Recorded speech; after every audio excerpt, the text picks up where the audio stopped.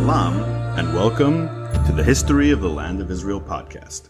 I am Shael Ben Ephraim, and I welcome you to the one podcast with the guts to survey the most provocative historical narrative in the world. Episode 2, The Land Itself. The land of Israel has always been divisive. Just look at the gap between these descriptions. First, let's go to our old standby, Exodus 3:8. So I have come down to rescue them from the hand of the Egyptians, and to bring them up out of that land into a good and spacious land, a land flowing with milk and honey. Meanwhile, on the other side of the spectrum, we have Mark Twain, who visited the land in the 19th century. And here was his impression. The further we went, the hotter the sun got, and the more rocky and bare, repulsive and dreary the landscape became. There was hardly a tree or a shrub anywhere. Even the olive and the cactus, those fast friends of a worthless soil, had almost deserted the country. He summarized his impressions in the following way. Palestine is desolate and unlovely. And why should it be otherwise? Can the curse of the deity beautify a land? Palestine is no more of this workday world. It is sacred to poetry and tradition. It is dreamland. But what is this country really like? We need answers. After all, the star of this podcast isn't a particular people or religion.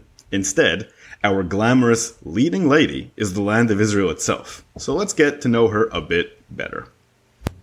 We all know that size isn't everything. But when it comes to the land of Israel, it might be the most essential feature of it. The modern state of Israel measures a mere 250 miles from its northernmost point in Metula to the southernmost port of Eilat. But if that sounds small, consider how narrow the land is. It is less than 40 miles wide at the narrowest point, from the Jordan River to the Mediterranean coast. Although fixed borders are a recent innovation in the Middle East, the land of Israel has always been, more or less, its own geographical unit. To the east sits the North Arab Desert, which takes up 75% of the territory of modern Jordan. To the west are the Mediterranean and Sinai Desert. To the south are the Red Sea and, more desert. None of these areas were suitable for prominent cities and stable civilizations, forcing the societies in the land of Israel into narrow confines. As a result, although many innovations came from Israel, including, as we'll discuss, reliable agriculture and possibly even the controlled use of fire, it lagged behind foreign competitors. Meanwhile, the north, where modern Lebanon and Syria are, were more open and contained more sustainable cities and societies. But they led into Anatolia and Mesopotamia, which were larger centers of power throughout most of history. Therefore, they were often within the orbit of powers dominating those areas. The centers of early civilization were indeed quite close. Egypt, Mesopotamia, Anatolia, even the Minoans and the Arabs were too close for comfort, further boxing in the civilizations in the land of Israel. But that was also the advantage of the land, that it served as a crossroads. And therefore, the importance of this area was apparent from early in human history. We've all heard that Africa is the cradle of mankind. And indeed, according to just about every theory, the first hominins, our first ancestors, to existed in Africa and left that area in order to go around the world. That means that the future Holy Land was a crucial link in spreading Homo sapiens throughout the world. Now, there may or may not have been another path for them. For those who crossed over from Africa into Asia and Europe, we don't really know.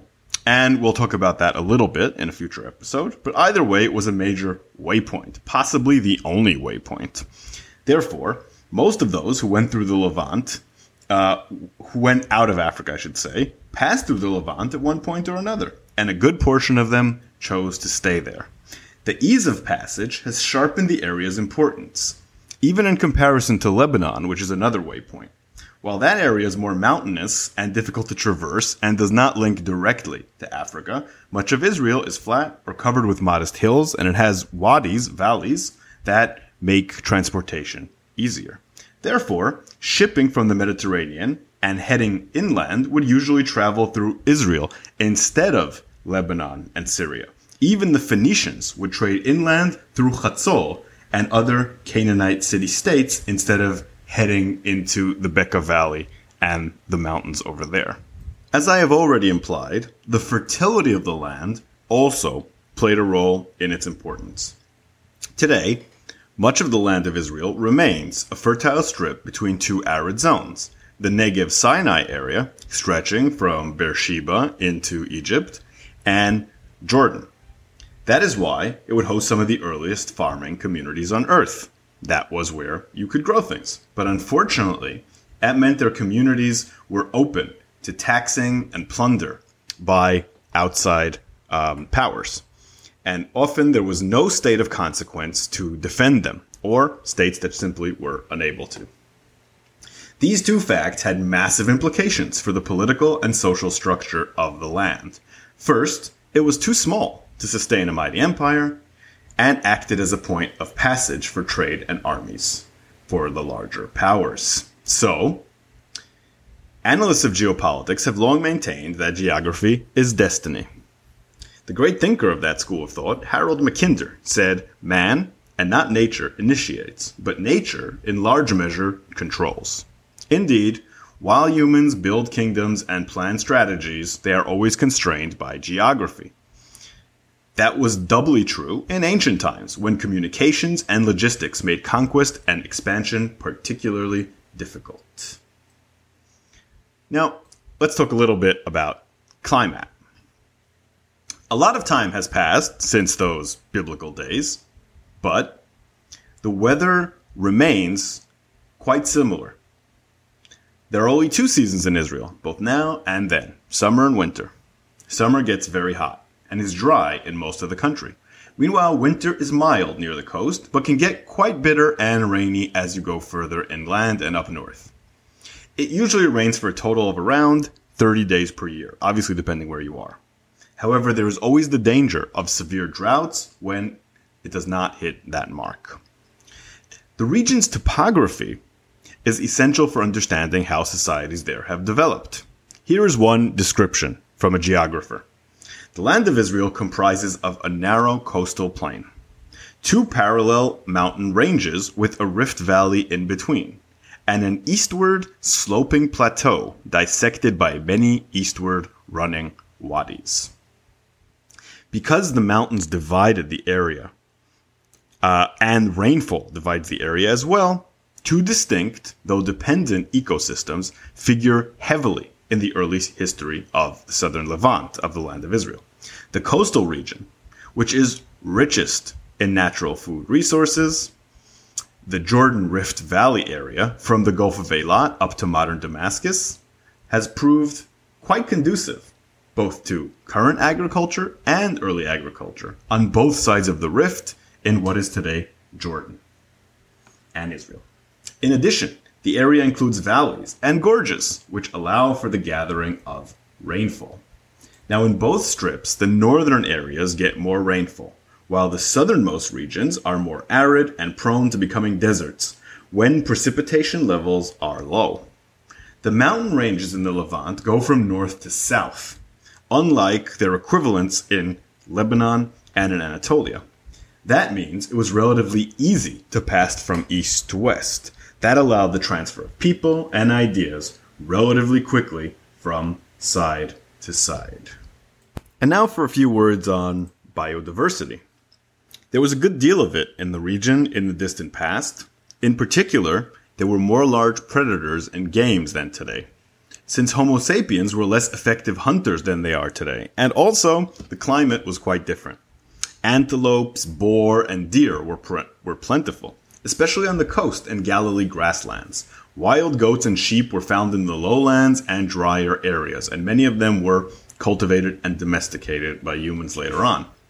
Back then, you could also see the wild cattle that, when they were domesticated, became the backbone of many agricultural farmsteads. Also, one of the reasons the earliest agricultural farmsteads grew in the land of Israel. At certain times, this land contained animals we wouldn't associate with it at all. For example, elephants dwell there, as recently as 400,000 years ago. Our ancestors even developed special tools to scoop out and eat elephant bone marrow, as we learned from the Gesher Bnot Yaakov find, which we will discuss in greater detail in the next episode. The elephants in Israel were straight tusk ones, about twice as big as modern elephants. In fact, one Israeli researcher believes they played a crucial role in helping humans cross over from Africa, in part of the out of Africa theory. So Tel Aviv professor Ran Barkai, Tel Aviv University professor Ran Barkai says, there are strong arguments to claim that prehistoric people used elephants' migrating routes to travel out of Africa. Indeed, he says, elephants are highly dependent on water and have very good memory, so they may have paved the way for humans to leave Africa and spread into other regions. So we may have elephants to thank for the fact that we don't all live in Africa today. Now, let's talk about what is grown in the land of Israel, since, as we said, it was such an early center of agriculture. The humans living in the pre-agricultural land of Israel were already quite familiar with cereals and other staples. Now, at first, agriculture was used to supplement the nomadic lifestyle. Then, some individuals relied on grains to provide them with an increasingly more significant proportion of their caloric intake. This process occurred between 13,000 and 11,000 BCE, and we'll talk about it a little more later on. It was aided by the climate amelioration, that means the moderation of the bitter cold that was in the area, which had begun a few thousand years earlier, probably around 17,000 BCE, making some of the desert terrain more habitable. Looking at diets, we can get some clues from the Torah. In that context, the land is famously called the land of milk and honey. It often refers to the land's bounty as wheat, wine, and oil. In other words, that classic healthy Mediterranean diet. An early Egyptian tale, written well before the book of Exodus, the tale of Sinew, refers to Canaan in the following manner. Figs were in it and grapes. It had more wine than water. Abundant was its honey. Plentiful its oil. All kinds of fruit were on the trees. Barley was there and emmer, and no end of cattle of all kind, as well as desert game and milk dishes of any kind imaginable. Now, on some level, this tale is a poetic exaggeration, but we also have to keep something else in mind. The Egyptian writers of the tale of Sinew were used to a desert climate, at least in the areas that weren't directly around the Nile River. So northern and middle Canaan were far more fertile than the lands they were used to. By comparison, it seemed incredibly rich with produce. And that is one of the major elements behind the conception of the land of Israel as the land of milk and honey. In comparison to the deserts next to it, it certainly was. Now, the agricultural products of the land have changed significantly over the years. In biblical times, the staples grown were wheat, barley, figs, vines, olives, dates, and pomegranates, all of which are still associated with the land of Israel. Wheat, not as much as it used to be. But none of them play a particularly significant role in modern Israeli agriculture. Today, Israeli agriculture is based on irrigation, which allows it to grow more water-rich products. Maybe not for long, depending on global warming, etc. Therefore, some of the more modern crops include oranges, cotton, sugar, beet, vegetable, potatoes, and apples, none of which were grown in the land of Israel in biblical times. Another defining element in the climate of the land of Israel is water, or lack thereof. Now, in relation to Jordan and Sinai, Israel is a temperate and bountiful land, but these differences should not be exaggerated, especially in comparison to many northern countries like Canada or Sweden. The land is roughly 60% desert, and as mentioned, drought could be a severe problem. And rainfall, when it occurs, can also be dangerous and unpredictable. Serious flooding can occur in the same spot as soon as drought ends, and this particularly happens in the desert areas. The crucial importance of water and rainfall is clear from the contours of local religions. The deities of Canaan, Greece, and even the Israelite god are associated with rain-giving ceremonies. From prehistoric times, the locals built irrigation canals from brooks and streams, wells and aqueducts, and rain-collecting cisterns. The aqueduct of Caesarea, built by the Emperor Hadrian, was the most spectacular of these ancient systems until Israel completed the national water carrier in 1964. The methods of the ancient times are still employed in Israel today and in Palestine as well, albeit with increased sophistication. Now, despite being a small area, the land of Israel has significant geographic divides. And they have sharp divisions between them that have often influenced the cultures that arose in each one. One geographer wrote, Israel is best described as a series of parallel lines of divergent terrain extending from north to south. You can divide the land of Israel into 10 distinct ecological zones using this method. Here is a complete list. The Upper Galilee, the Lower Galilee, the Hula Valley, the Jordan Valley, the Jezreel Valley, Samaria, the Judean foothills, the northern coastal plain, the southern coastal plain, and the Negev. One of the main differences between the zones is the amount of rainfall in each. The Negev receives about 2 inches of annual rain. The Judean mountains, right nearby, receive about 24 inches, and the Galilee gets a bountiful 40 inches per year. Temperature differences are sharp as well. The Jordan Valley routinely sees temperatures above 105 degrees Fahrenheit. Meanwhile, the Galilee rarely sees temperatures in the 90s and experiences snow on a fairly regular basis. I won't go into all the details of each one of these 10 subsectors, but let's look at some of the major groupings of areas. The coastal area is important and distinct from the rest of the country. It's the area nearest the Mediterranean, of course. It's a plain typified by the presence of sand dunes. The coastal plains are only roughly 12 miles wide. They have seasonal riverbeds across them, which the Arabs call wadis. The coastline itself is dotted with natural coves. This combination of factors led to the existence of swamps. Indeed, until the Romans drained them, large parts of the area were uninhabitable. Zionist pioneers completed that job 2,000 years later. Therefore, until the 20th century, the coastal region was nowhere near as suitable for agriculture and for large population support as it is today.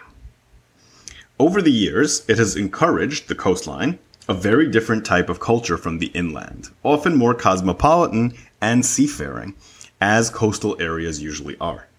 The current cultural and political divide between Jerusalem and Tel Aviv is typical of that traditional split, and anyone who's visited Israel and sees conservative Jerusalem versus more liberal Tel Aviv knows what I'm talking about. To the east of the coast is a series of footholds known as the Shephelah, or Shphelah.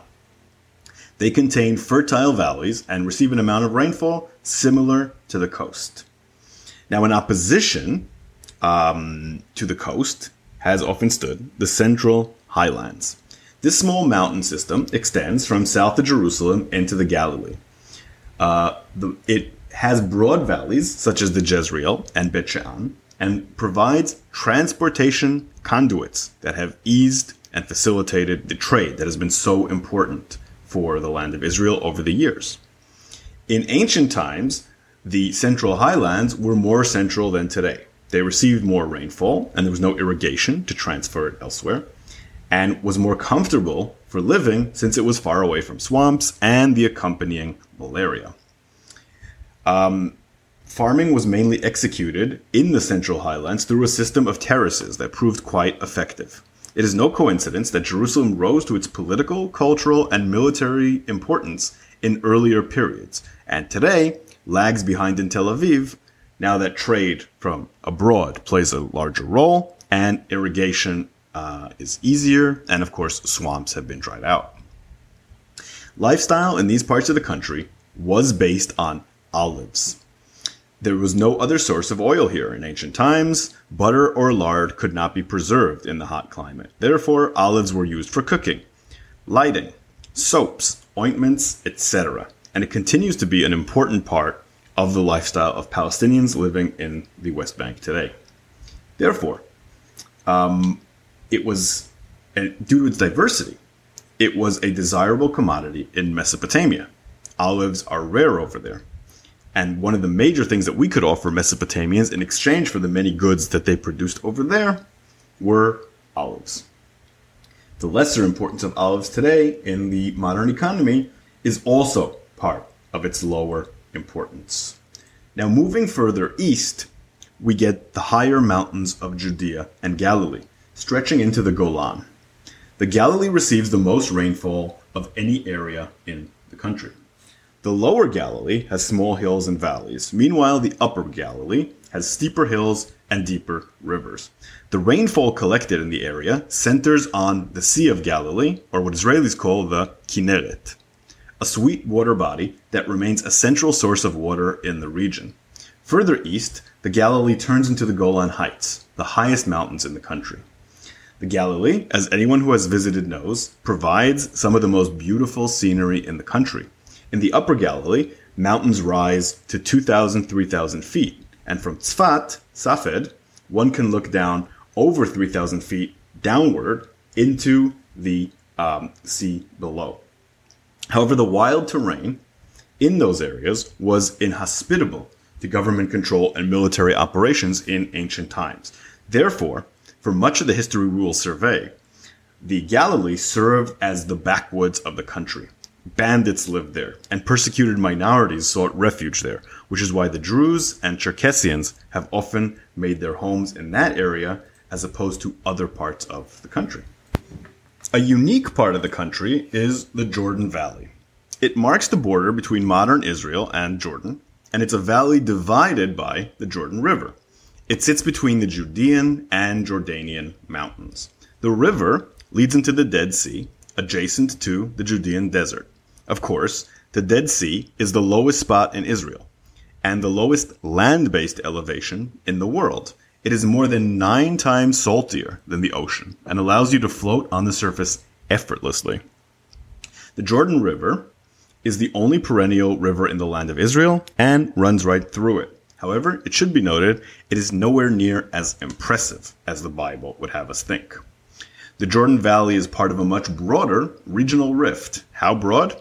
It extends from Turkey all the way to South Africa. The 6,000-mile rift is sometimes known as the Great Syria-African Rift. Now, moving on to the Negev. The Negev dominates the south of the country and is the biggest area. Much of it is arid, but some of it is only semi-arid and allows for some limited agriculture. How dry are parts of the Negev? Well, in Eilat, it only rains once every few years. The southern Negev has no arable land at all. However, it is rich in minerals, such as the copper of Timna, which would form the basis of some of the earliest civilizations in the southern part of the country. Most of the Negev is a mountainous plateau. However, there's 3 desert craters that have been caused by erosion. The most famous one is Makhtesh Ramon, which was caused by volcanic eruptions hundreds of millions of years ago. Now, the existence of the Negev is a bit of geopolitical misfortune for the kingdoms, city-states, and modern states that have tried to defend the land of Israel. It serves as an easy way to traverse into the country and has allowed access for invaders all the way back from the domination of Egypt thousands of years ago to the invasion of Egyptian tanks in 1948. Some things don't change. Now, why does all this matter? This is not a geographic podcast, of course, but geography has had an essential role in shaping early societies in this land. The land of Israel was exceptionally diverse for such a small territory. So while you can ski in the peaks of the Golan Heights, you roast on the beach in the sweltering heat of the Gulf of Aqaba. Therefore, different social structures and societies could flourish in any area, yet they could prove unsuitable for the other areas. And we start to see those splits from the nomadic era, where some nomads took the north as their area, and they often had to wander 300 to 500 kilometers in order to make it and find their food. But the nomads that lived in the deserts of Judea and the Negev had to travel much further. They would cover 500 to 2,000 kilometers. Their food was different, their traditions were different, and their needs were different. So you could already see social differences in migratory bands that early on. Fundamental in the biblical era is the cleavage between the lowlands and the highlands. Now, for nomads, they would sometimes switch from one to the other, depending on the season of the year. Winters were best passed in the warmer lowlands. Meanwhile, summers saw many move to the cooler highlands. These regional differences, which would allow different cultures to blossom. If a group could find their regional niche, they could survive without being part of the dominant culture. And that's one of the reasons the dominant cultures in the land of Israel were usually weaker than in other places like Anatolia, like Egypt, and like Mesopotamia. In his classic study, M.W. Prausnitz explained the following.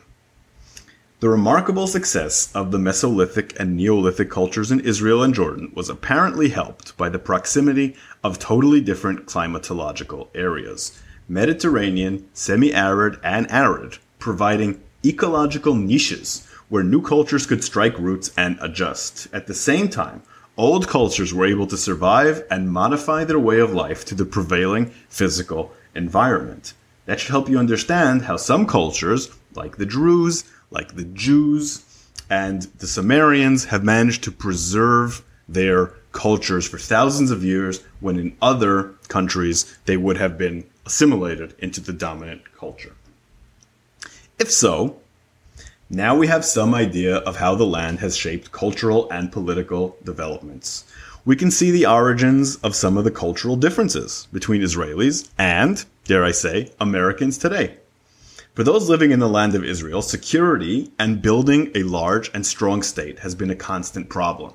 You have invaders coming in from every angle. You have people who want to exploit the resources of the country and pass from one to the other. Building up a mechanism that can fend off invasions and incursions has always been the highest need of those living in the land of Israel. Meanwhile, for Americans, their heritage is of emancipation from what they saw as an authoritarian British imperial government. That's one clue, although there are many others, as to why a strong government is heavily valued in the Levant, while individual freedom is at the forefront in the United States. So this is our first clue that societies and cultures in the land of Israel are vastly different and shaped in very different ways from those in the United States and in other Western countries. But we are getting ahead of ourselves. In the next episode, we will begin the story of the people who lived in the land of Israel and unpack all these themes. So see you next time on the History of the Land of Israel podcast.